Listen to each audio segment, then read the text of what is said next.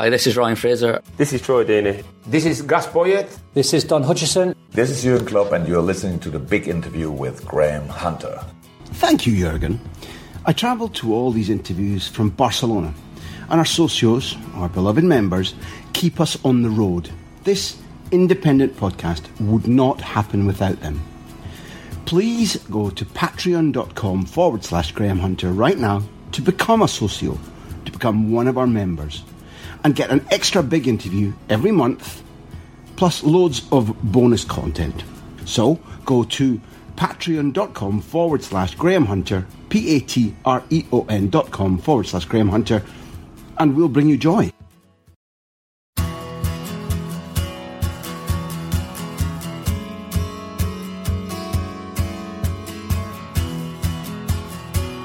Part 2 of the big interview with Paul Robinson. You see already why he's popular on television, because he tells stories fantastically. At this stage, we're going to get life at Spurs. We're going to get life when you make a mistake, or was it a mistake, for England away to Croatia. What are the psychological burdens that a goalkeeper has to suffer when things aren't going well for him? And above and beyond that, what's his favourite match in his entire career? Might it feature Barcelona? I think it might. Part 2 of Paul Robinson on the big interview coming along, featuring the Hotel du Vin in Harrogate. We recommend it, and I recommend to you with all my heart. Paul Robinson, Part 2.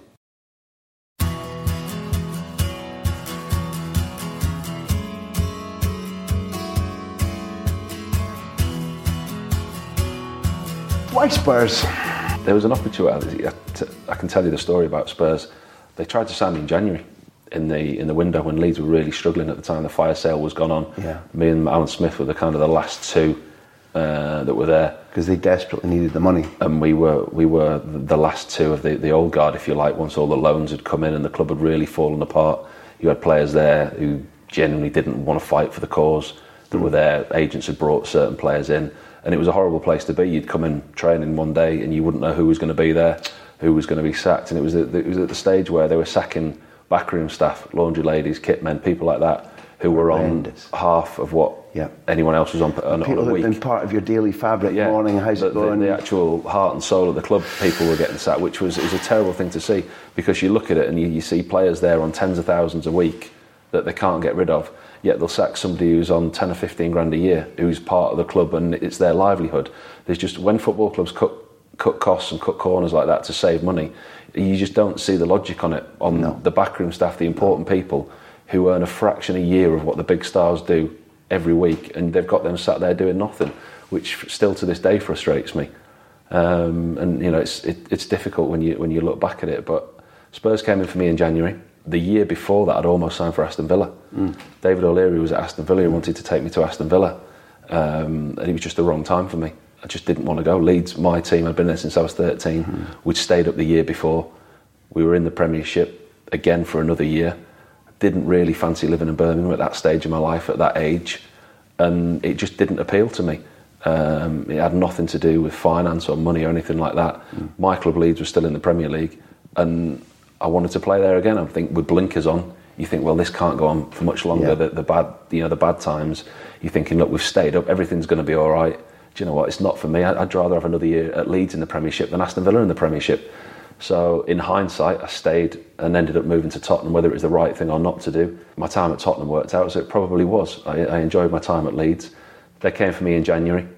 Went down to Spurs, did the medical. Contract was agreed. Everything was done. And at the 11th hour, they were going to loan me back to Leeds, like Spurs quite often do. But because of the problems at Leeds, and it was a transfer window and everything else, they'd taken too many players on loan. So they couldn't sell me and loan me back. So all of a sudden, there became a real problem because they didn't have a goalkeeper. And Spurs wanted to sign me, but I could loan me back, and the deal collapsed. So I shook hands with Daniel Levy in January on a man's word, on an honour. And he said, look, if Leeds United go down or whatever the situation is, we'll revisit the situation in the summer. We'll come back for you in the summer. And true to his word, we went down, and within a week or so, first on the phone, the deal's on. We're going to try and do the deal. We still want you, kind of thing, which was That's an unusual part of football, the honour. A huge respect for Daniel Levy and the way that he conducted business that way. And John Alexander, who was the club secretary at that time, and had a great relationship with the both of them. And it was because they could see it was a difficult time for me. I was only 23, 24, I think. And it was going to be a big move for me, moving down from Yorkshire. At 23 I was, because I was at Leeds from 13 to 23, I was there 10 years. And it was going to be a big move for me, and they could see that. And with it all falling down and collapsing around me, it was strange. And then to come back I knew I was going back to Leeds, but to have the Tottenham thing taken away completely, it was odd. Why did you trust? I had no other option. I was going back. The contract was done, the contract was agreed, it was all there. Obviously nothing was signed because you couldn't. You see my point, that in football that's not a normal way to proceed. And in football, although we both adore the sport, in the fringes of the industry, it's a pretty hard, ruthless, sometimes ugly. Well, listen, I shook hands with Daniel Levy and John Alexander, not knowing whether I'd ever see him again. That's the truth of the matter. I could have gone to Leeds, gone back to Leeds, we could have stayed up, and I could have ended up staying at Leeds another year. Or Spurs might have watched me between then and the end of the season and gone, not quite what we thought he was him, you know. Let's just forget that. It's like delete, erase, don't ever speak to him again type thing. But it was a difficult end to the season. I shipped a bag full of goals because we were poor at the time and we were getting relegated. But I was still playing well. I still played, you know, and there was obviously a potential there at that age that they could see. And as I say, it's true to their word as it was. It was a very, very quick deal. It was done very quickly because the contract was already done from the January. And it was a case of dotting the I's and crossing the T's. And the move was done. You went there Spurs as an experience for you overall was good. A trophy, lots of England exposure. You develop as a goalkeeper, but overall it was also quite a bumpy ride. Yeah, towards the end, I loved my time at Spurs. I think I played some of my best football at Spurs. And they love you. The Spurs fans still adore you. Instantly got a fantastic rapport with the Spurs fans. Hit it off straight away. I just think they could see my will to win. I wasn't a Spurs fan as a kid. I'm a Spurs fan now as well as a Leeds fan. I just loved my time there. There was just an instant rapport there, an understanding between the two. And it was strange because I was accepted very, very quickly. But I think my performances helped as well. I was fairly consistent in my first couple of years there. And I think they could just see my passion and will to win. It wasn't a case that I was just there to play for their club. I wanted to do everything that I could to make their club successful. What did the first couple of years at Spurs teach you? What did you learn? I thought it was great. It was a big step up for me. It was going to a top half Premier League club, and one traditionally that you've seen that's got a huge history of winning trophies, players, top quality players, going to London, massive stadium. And it was a real step up for me. I used to love going there as an away team player at the White Hart Lane. What a fantastic stadium.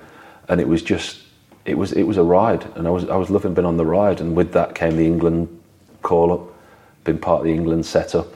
And it was that time at Spurs, looking at it now, looking back at it, was probably the foundations, the real first push to be where they are now. From when Martin Jol took over, I think I signed for, when I signed, there wasn't a manager. I signed for David Pleat, whom I still talk to today. I've got massive respect for. He knows football inside out, loves it. Brain. Anything you want to know about football, speak to Pleaty. I saw him last week. What a genuinely top football bloke. Loves his Spurs. He was director of football at Spurs, and Daniel's still got him involved now. He's still there every week. I think Dele Alli's signing was pushed through by Pleaty. That's worked out quite nicely for them. Pleaty signed so many players. So I signed for Pleaty. It's funny, the people we've got in common that we really like and respect. It's a nice feeling to be hearing that. Yeah. But from Budgie to Pleat, that's a big jump. Two very different characters. Very different characters. But no, Pleaty was director of football. And Pleaty obviously sold me the club. Look, this is what we're going to do. This is the vision. We're going to move things forward now. Change the manager. Jacques Santini's coming in, French manager. French national manager came in with great hope and expectation.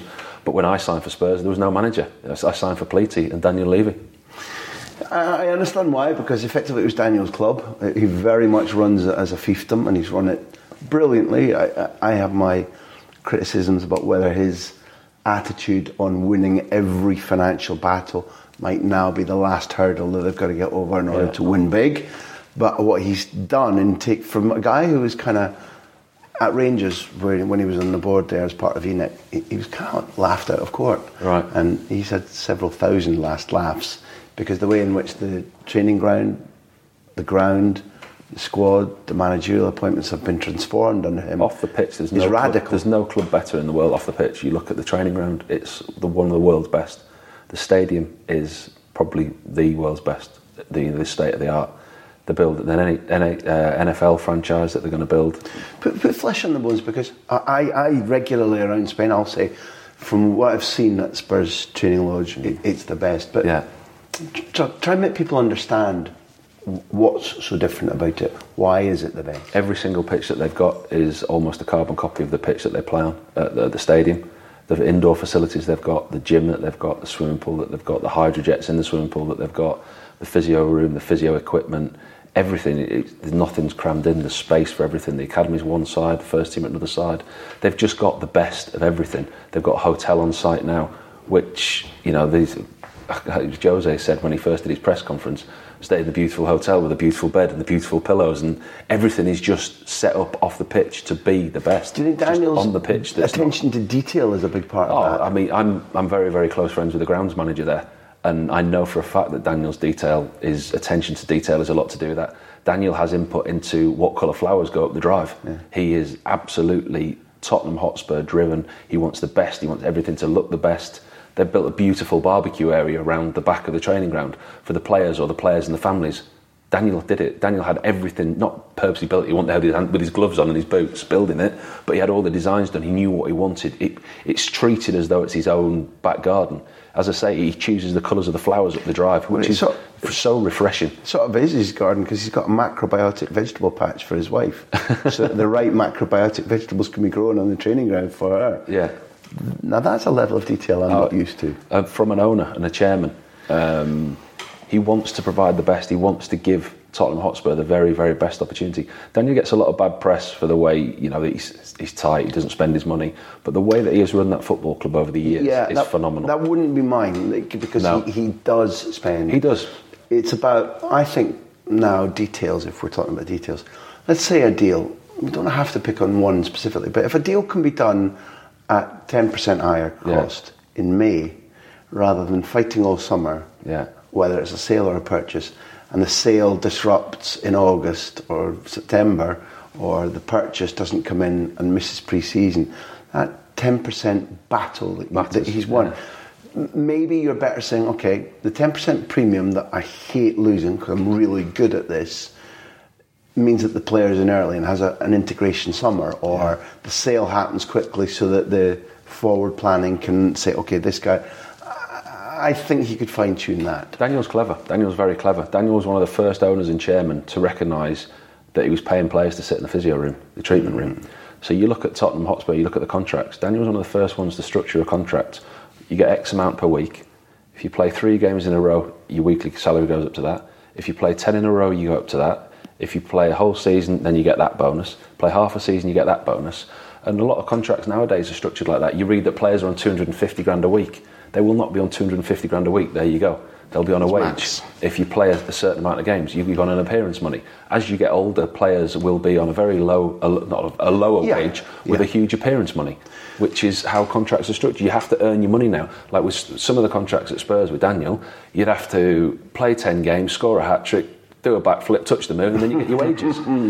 But it's to stop players that just want to sit there, take the wages, and not play. Malingering is what that's absolutely. To stop. Because Daniel was unfortunate years before I signed. He had a lot of players, aging players, who were sat in the physio room, not playing 10 to 15 games a year, but still having a basic salary of a very good level. And if we're being nice about the phrase, you can become comfortable like that. You pay to play football. That's what you pay to do. If you're in the best condition, you look after yourself, you are ready to play football, and you're not chosen, you're on the bench, that's not your fault. But if you're not doing any of that, you're injured all the time, or you're not looking after yourself. Daniel was very clever. He wasn't willing to suffer fools gladly anymore, and he structured contracts in a way where you paid very, very fairly, you paid very well. But if you're going to be paid top whack, you earn it. You have to earn it. Yeah. Santini wasn't the right man. I don't know why, but it didn't work, and I think mutually everybody realised pretty quickly. Language barrier was a huge one. He didn't have a word of English, not a word, which was a very, very difficult barrier to overcome straight away. And Joel was a man who Ferguson had interviewed and said he wouldn't appoint him because he was too fat. and he couldn't have Martin Jol around the training ground when he was on his players. Is that right? Yeah, no, I'm not kidding. But Fergie's on the mission. He thought, what does that body shape do as an indication to my players? Well, I'm saying to the players, this is the nick I want you in. And Martin had that interview, and then when he got the Spurs job, I felt that he was one of those who began to introduce new ideas and vocabulary, in that he'd come through a school which was slightly different from the English school. And I thought he felt modernising. I thought his brand of football was interesting, but he was also very charismatic. A lot of people found him either easy to believe or easy to follow. Charming. Does that picture match with... Great man manager. Fantastic man manager. In the coaching role that he was in when Santini was there, Santini's sessions would be very structured. They'd be very walking through shape, very, very little fun. But then he'd give Martin a session during the week and it'd be brilliant. And you could see his ability, you could see his session. And then you talk to Martin after a session, you say, God, that was crap, can we do a bit more? And he'd take the forwards at the other end, do a shooting session, do this. And Santini would all be structured and measured, and right, that's that, right, finish, now we can go in. And the lads are like, that was, we need a bit more, we want to do a bit more. And then obviously they go to Martin and he'd put on another couple of sessions, and you could just see his level of enthusiasm, his buzz for the game. I think as a person, he's just infectious. And I think he was kind of quashed in a coach's role. He is a manager, he was a manager. And he was a great link between the player and the manager at that time, but we kind of almost had two managers there, because without a doubt, I suspect his ideas and what he wanted to do with that team that we had was very different to Santini, to the manager. So when he went, it was a natural progression that Martin got the job. And don't get me wrong, Chrissy Hughton was there at the time, and he was a fantastic first team coach and has been for many, many years. And very, very surprised with the way that Chrissy crossed the line into management so quickly, because he's such a nice, genuine bloke, and he's always been there for the players and he's always been on the players' side. But then to make that switch, it's been refreshing to see, because there's not a lot that can do that. If you've been tight with the players and then you've got to put a distance, the other side, you've got to be the leader, and you've got to discipline them or drop them or whatever, or sell them. That's a big change, and it's hard to do. Make decisions, but as a coach, you never have to do that. But Martin was great. Martin's man management skills were brilliant. He was different ideas in training. Door was always open. You could always speak to him.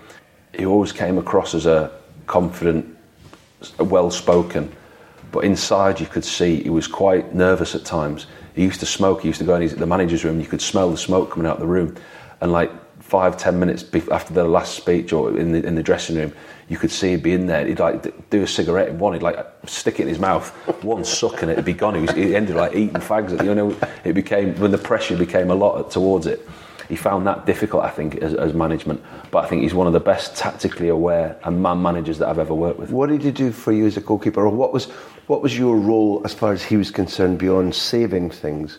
What type of goalkeeper, what role did he want you to play? Martin had a goalkeeper coach at the time, Hans Sagers, who I think, Hansy, I'm still like good friends with him now. He's moved back to Holland. But Hansy did a lot. I had a great relationship with him in my time at Spurs. And Martin was very, very aware that he himself wasn't a goalkeeper. He didn't profess to know or want to pass on knowledge about goalkeepers, which is refreshing as a manager, because there's so many managers that think they were. He employed Hans Sagers as his goalkeeper coach. If he had a problem, he'd speak to Hans or speak to me and Hans together at the same time. In his view, it was great as a goalkeeper because we got left to our own devices. Hans would be there, he would coach me, he would talk to me. If Martin had a problem, he'd talk to us both together, and he would say, look, this is what I've seen. What do you think, Hans? What do you think? And it would be, he wouldn't be there saying, right, that's wrong, you don't do that, you don't do that. He would have a discussion with Hans, either one-on-one on his own or with the two of us. And it was a probably an alien way, foreign way for a manager to do that, if you like. Actually going, do you know what? That's not my area of expertise. Cruyff did that at Barcelona. They came to him for solutions. He said, it's not my job. You sort it out. He's probably seen something like, maybe that's something that's filtered through. But he's got an opinion on goalkeepers. He can see when things are wrong. But he's gone, I'm not a goalkeeper. You lot are your own breed. To any degree, were he and Hans asking you to be the 11th footballer, to be the sweeper-keeper? Not as much. It didn't really come in that much. I was always very, very good with my feet, my distribution. Because you'd been an outfield footballer? Probably one of the first ones to bring that side volley, the low side volley. Yep. And I could do that. And I think still to this day I've got the most assists due to the fact that I had Aaron Lennon and Jermaine Defoe on the end of it. So if I'd catch a cross or anything without looking, I knew where it was going. And that's one of the weapons that we used. Those two must have adored the fact that you could distribute so accurately, so long and so quickly. And then I had Berbatov as well, and Robbie King. So their first touches was phenomenal. Berbatov not quite so much, because if it was anywhere out of his 2 metre radius, he would just throw his arms up in the air. No, what are you doing, keeper, you idiot? Can't you see my lace? It was a nightmare. Yeah, can't you see my lace? But if you put it up 50 foot up in the air and dropped it on his lace, it wouldn't move. He was absolutely brilliant. But if he didn't fancy moving, he could make you look a real clown. Is a player like that worth it? Because he's top. Such a pain in the arse. Top player, yeah. But so good. Yeah, so good. Still to this day, I played with Berber for 3 seasons at Tottenham. Still to this day, I don't know whether he's shy or arrogant. It's just the way that he is. He's just quiet and just introvert. But he's such a top player. As I say, he could make you look so stupid. You kick a ball beautifully 50 yards down the pitch. But if it was 2 yards to the side of him, he didn't fancy going, throw his arms up in the air, give you abuse, make it look like a terrible kick, when actually it was right next to him. His talent was phenomenal. But as you say, work ethic was questionable.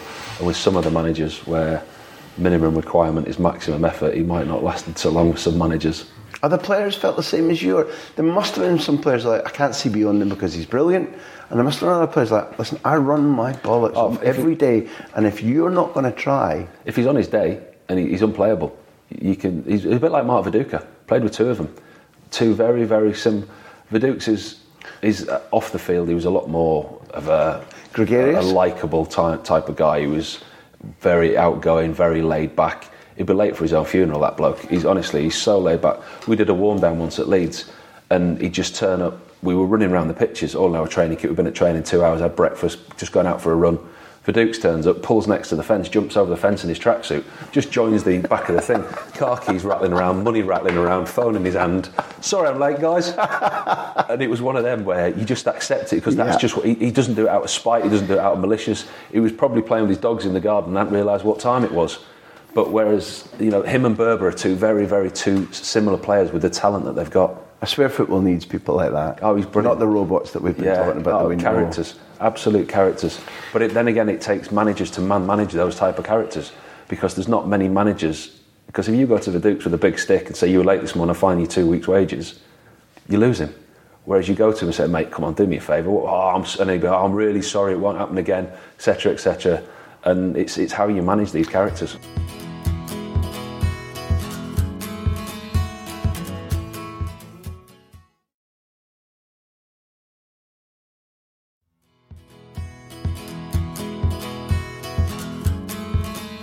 That would strike me if I was ever a manager. That would be one of my pleasures, because if the talent is there, then dealing with the personality, particularly if they're a bouncy, gregarious but hard to predict personality, that's where your skill as a man manager comes in.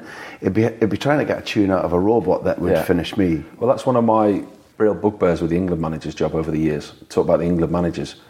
Why do England need the best coach in the world? What is the best coach in the world going to coach the best players in this country in 4 days to prepare for a game, or 2 weeks to prepare for a tournament? You're not. You need the best man manager. You've got 23 egos there.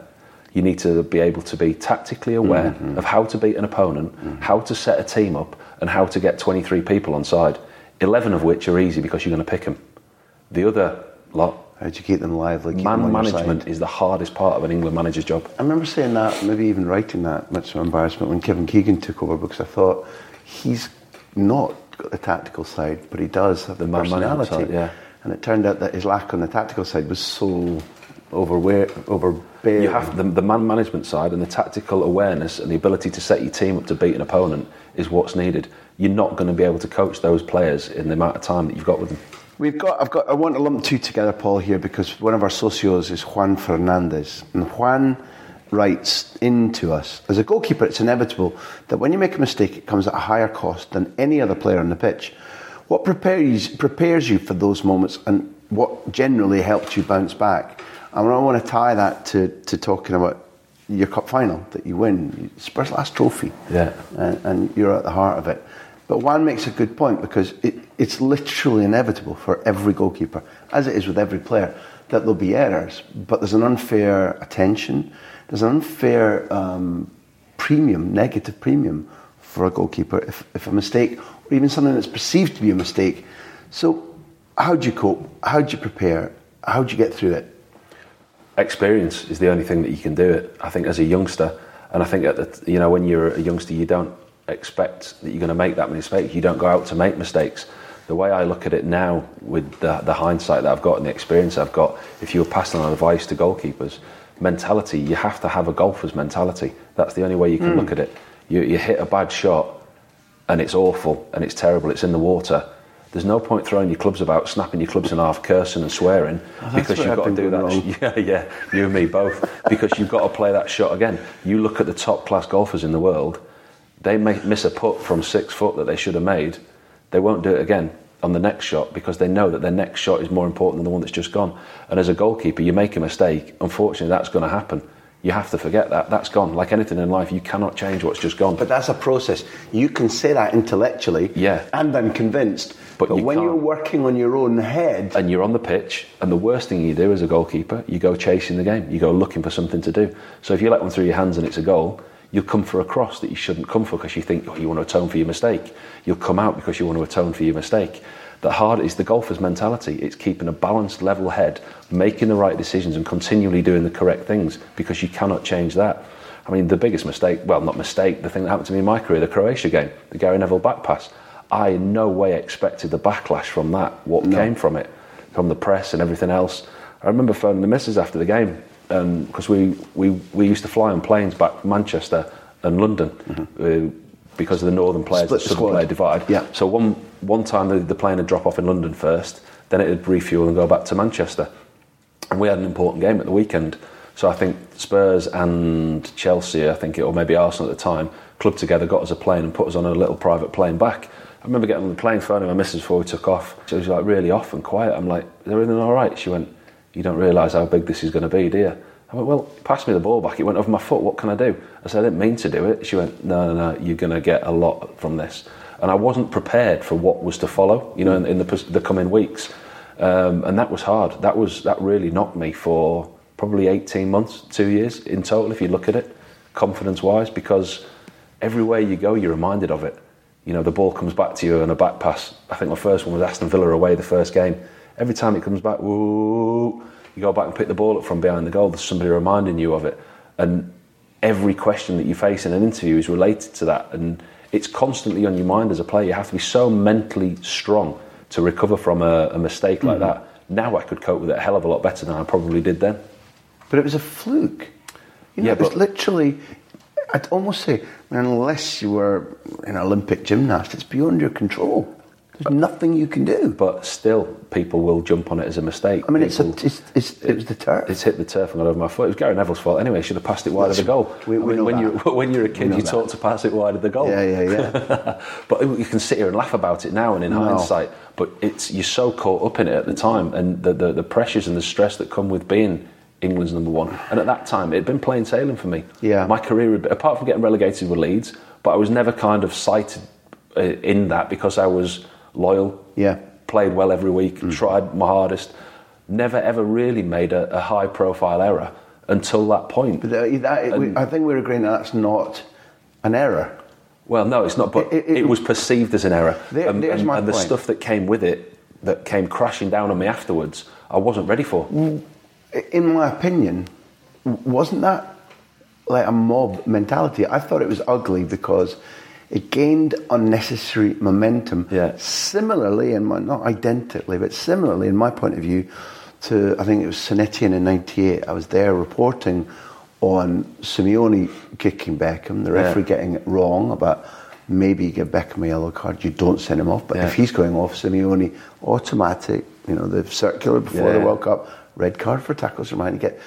And the mob mentality went after him when he was third in line there, because Simeone was the aggressor, should have been red carded.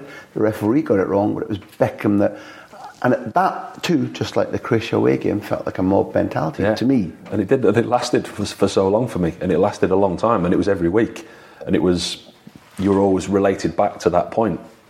And it was hard, a really tough point in my career for me. It affected my performances. And then back at Tottenham, one day Ramos then came in, who immediately when he came in, it was a similar kind of thing to Pep Guardiola and Joe Hart. He had perceived ideas of me, didn't like me as a goalkeeper for whatever reason, didn't like the way I was playing. And if he could have replaced me, if he had a top number 2, he would have done. He kept putting me in and out of the team with Radek Černý. Radek Černý came in and out of the team. But whenever there was a big game like the cup final or a big league game, he put me back in. And my confidence at that point was down. It was on the floor. I remember winning the cup at Spurs, and that was probably, well, it was without doubt the highest point in my career, club career. But my confidence was probably the lowest that it's been for a long, long time, with the way that I'd been in and out of the team and the previous 18 months, 2 years leading up to that. So was that an enjoyable day? Or is it blemished? Yeah, it's blemished. It's looking back on it, it's one of the best moments of my career, because I used to dream of climbing the stairs at Wembley as a kid. Old cliche. But my son was born in February that year. He was in hospital with bronchiolitis attached to wires, and I'd had a tough 2 years. So instead of all the party afterwards, we finished at Wembley, and I went straight to the hospital. So it was kind of a double-edged sword, if you like, a really high point in my career. But you look back with the memories, the 2 years that had led up to that, and then having my son, who was the final was February, wasn't it? February 2008. He was born January the 14th, and the final was February, and he was in hospital at 6 weeks old, wired up to a machine, suffering with bronchiolitis. So there's other things that were going on at the time. And you can't take that out of your head, no matter how big the game is. But I was always able to do that. The pitch was kind of my little safe haven. Everything else that was going on in your life and everything that was going on around, as soon as you crossed that white line, I found that 45 minutes first half able to switch off. Going to the dressing room at half time, I'd want to check my phone, see what's going on. I'd go in at half time, I'd get my phone, go to the toilet, pretend you're on the toilet or whatever, check the phone, see how they are, a little text or whatever else, go back over the white line again, be able to play, and then done. But without intruding too much into your family, that little boy who was hooked up to machines then, how's his ATR dash at the moment? Yeah, he's doing all right now. He's not too bad. He's 12.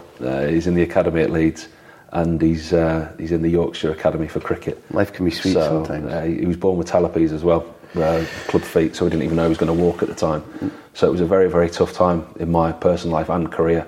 So to win that trophy at that time was a real high for me. And for him too, it's a memory of this guy who'll one day be a Yorkshire all-rounder, probably handier with the ball, but knocking a few around. Got some great pictures of him with tubes up his nose, wide to a machine, in a tiny Spurs kit, and the cup winner's medal around his neck. That ain't a bad image. Yeah, it's good little pictures. Let's hope whether a mutual friend of ours can bring us to happier times. But it's not an Arsenal question, but Tom Lee has sent us in a question saying, is it true you were close to joining Atleti? And how do you look back on what might have been? There was a time, yeah. It came through my agent, I think it was at the time. I can't remember what the exact link with Atletico was, but I think it was either the first or second season at Spurs, and there was a real opportunity to go, I think. Nothing official, but the word had come through my agent that there was a possibility through a contact with the club. Nothing ever came of it, but it got to the point where I was having kind of Spanish lessons at home, thinking maybe this could happen, there was an opportunity there.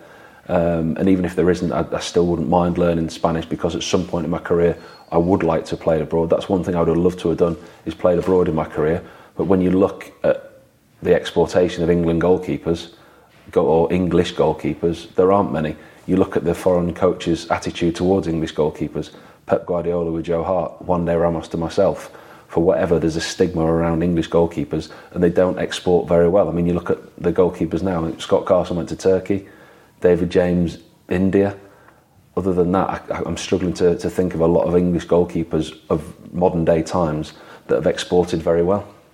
But it's something that probably should happen in order for them to expand their football vocabulary and to change and bring new ideas back. Overall, a blending, just like has happened at coaching, physiotherapy, diet, football, outfield players, the blending between England and the continent now is actually making English football better. Staff especially, staff, managers, coaches, fitness staff, players to an extent, but it's still English players. There's not that many that get exported, as many as come in. If you like, you look at the ratio to ones that come in to leave, and English goalkeepers that get exported, minimum, if any. So you didn't play abroad in the end. From somebody who lives in Spain, I wish you had.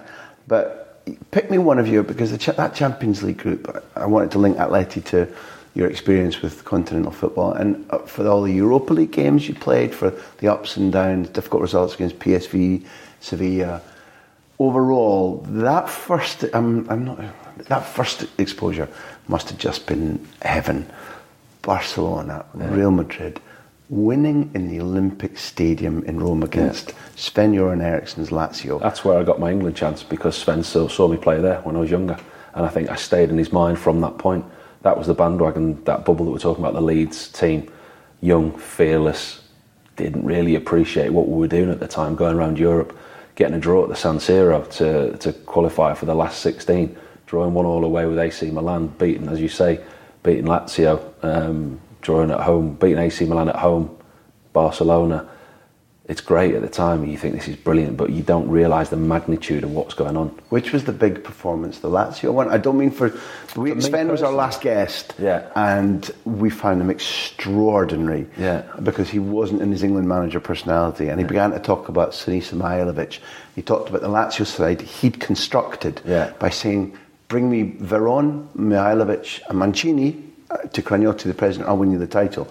And you were playing Lazio at a point where they'd smashed up they Italy. Were a decent team, they were a good team. They were a decent team, that's euphemistic. So, but which was the night that sticks with you for any reason? The noise, the passion, the smells, your own performance? Barcelona game at home, my debut in the Champions League. I always remember one of my friends at the time, he did a video for me after the game. Do you remember one of the old black cassettes that you used to put in, slide down? And he wrote on it, and he gave it to me about 2 or 3 weeks after. Rivaldo versus Robinson, and that was his take on the game. Because for me, it was one of the best games that I've played. I made saves. It was just a perfect night under the lights at Ellen Road. The atmosphere was unbelievable. Playing against Barcelona, somebody I dreamt as a kid. Xavi, Luis Enrique, Rivaldo, Gerrard. Dutrell in goals, who Lee Bowyer somehow chipped. I don't know quite how. Still got his shirt. The De Boer brothers are on and on the bench, and everywhere you look, there's outstanding talent. Rivaldo around the best player in the world. Then. He was, in my opinion, one of the best players, if not the best player I've ever played against at that time. And I was just going through it on pure adrenaline. It was one of those nights where we were second best, but we were somehow getting a result. And for 94 minutes, it looked like we were going to beat them 1-0. And it was the highest and one of the lowest points of my career, because I knew I'd played so well and constantly in action. It was literally, I was making a save every 10 minutes or so, and you were always involved. So it wasn't a game you could switch off. And then when the goal went in, their equaliser, 93rd, 94th minute, it was such a kick in the teeth after playing so well. You forget playing well and you just think of that. It felt like a loss at the time. But as I say, looking back on it now, that's probably what that game probably was, give me the opportunity and the platform to build my career, because all of a sudden people took note then. It's, who's that kid? Who's that lad? Champions League, that's not a bad performance. Oh, he's played a few games, because the coverage wasn't as it is now. These days, and you get to see all the games, and people will look back and go, oh, played in the Premier League, made his debut at 18. It could be a goalkeeper, and that's when an opportunity, a platform then to build from there. Viva Barcelona in that case. I'm glad they gave you one of your great nights. That's fantastic.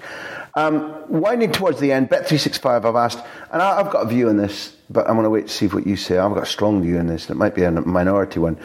They say to us, who should be England's number one for Euro 2020? Let's say it's going ahead. Let's ignore the threat to the tournament. What's your opinion on either who should be the three that go and who should start? At the moment, the three that go are Pickford, Henderson and Pope. Okay. Pickford plays for me. Pickford plays. His international stock and his credibility at international level for what he's done with Gareth Southgate, there's no issue to drop him, in my opinion. I think he's played well. I think at times now, this season at Everton, he's made some bad decisions. There's goals gone in that have cost him. And reverting back to what I said earlier on in the interview about goalkeepers getting spotlight, scrutiny, they've been England's number one, a different mentality. That's something that lad's having to learn to deal with now. Mm-hmm. And people sitting there going, well, he's let 2 goals in now, should be somebody else. We do that with every England goalkeeper. Mm-hmm. I had that, David James had that, mm-hmm. Joe Hart did that. He's passed it, he's had it now, he can't do that anymore. We should have somebody else. The problem with the goalkeeper is there's always a goalkeeper that's going to be playing well. Jordan Pickford had that kind of ride, the same as me. Sunderland, all right, he was facing 50 shots a game. He was saving 48 of them. He was looking brilliant. Gone to Everton, played in a struggling team at the beginning of the season. Now the manager's changed. I think his form's changed. I think he's improved as well. And I don't think at international level he's done anything particularly wrong that calls for him to be changed. I think his experience, he's going to get stronger with his experiences. He's going to become a better goalkeeper for his experiences. And to go into the European Championships with Henderson, who's got no caps, and Nick Pope, who's got 2 caps, I think is a huge risk. I think the old adage, if you're not experienced, how do you get experience if you're not going to get given it? With the friendlies coming up, whether they are potentially friendlies or whether they're cancelled due to whatever's going on in the world, it'd be a time to give these goalkeepers caps, because that's another thing that we suffer as an international team. You always have a goalkeeper that's got 30 or 40 caps as your number one. Your number two's got a single number of caps. And if anything happens to that goalkeeper, then we are guilty of not being able to give 2, 3, 4 an opportunity to get game time. Well, Tom Heaton, for me, would be in there if he was fit. Tom Heaton would be pushing Jordan Pickford for a start in position. Wow. Because he's an outstanding goalkeeper. He's of an age where nothing phases him. He's calm. What he spreads around him to the rest of the defence. Worked with Tom for 18 months at Burnley. Very, very impressed with him on and off the field. And I think given the opportunity, if Pickford's form was to drop or there was a call to replace him, Heaton would be the one for me. You're painting an extremely rosy picture. I don't want to say golden age, because the one that caught my eye is Henderson. I think Henderson is really special. Yeah. And therefore, if Pickford and about to experience needs to be retained as number one, and I wasn't doubting him. My thought was, I thought Henderson's really special. Yeah. If you start giving him the chance, and Heaton's back, that's 3 really powerful minimum. Pope I haven't seen enough of, but that's 3 really powerful choices. Pope's a really top goalkeeper. 4 top choices. Yeah. That's a great time for England goalkeepers then. There is an abundance, well, not an abundance, but there's 4 strong goalkeepers. That isn't bad. Yeah, there's 4 strong goalkeepers. And as I say, Jordan Pickford is the man in possession at the moment, and I think he hasn't done enough or a lot wrong to be able to question that at international level.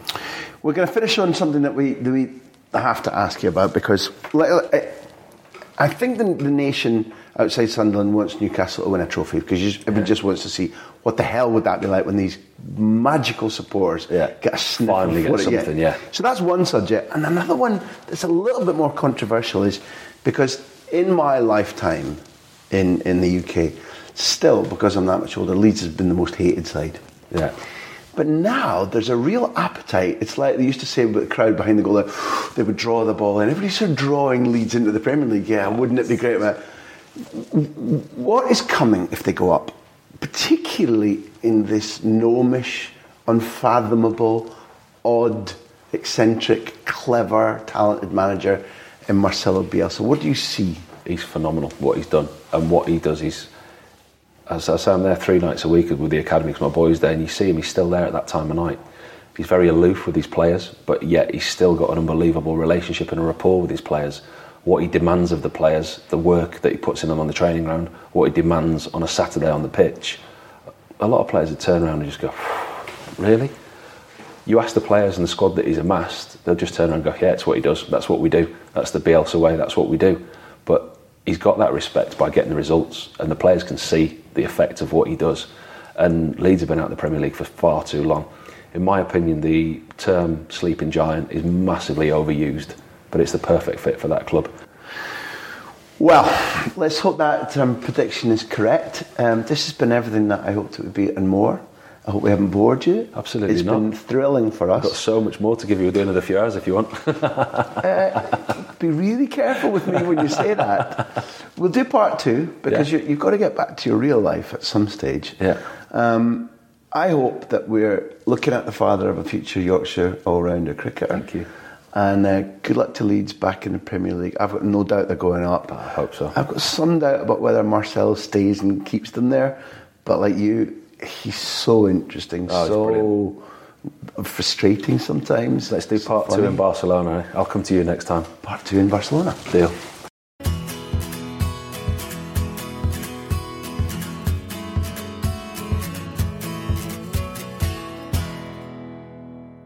Thank you for listening to The Big Interview. It's produced by me, which sounds egotistical, but it's also true, Graham Hunter, and Backpage. Our music is by Beer Jacket, who else? Editing by Charlie McGarry. Thank you to our hosts at Acast and our loyal sponsors at Bet365. We're also supported by our socios. Find out how to become a socio, how to support us, at patreon.com/Graham Hunter. Here endeth the lesson. Small details are big surfaces. Tight corners are odd shapes. Flat, rounded, textured, or tall. Whatever your next project, there's a spray paint pattern that's just right. Because Rust-Oleum's new Custom Spray 5-in-1 gives you control with 5 different spray patterns. So you can tackle nooks, crannies, edges, and curves without worrying about drips, runs, uneven coverage, or anything else. Custom Spray 5-in-1. Only from Rust-Oleum. Even when we're on a budget, we still deserve nice things. Quince is a place to scoop up stunning high-end goods for 50 to 80% less than similar brands. They have buttery soft cashmere sweaters starting at $50, luxurious Italian leather bags, and so much more. Plus, Quince only works with factories that use safe, ethical, and responsible manufacturing. Get the high-end goods you'll love without the high price tag with Quince. Go to quince.com/style for free shipping and 365-day returns.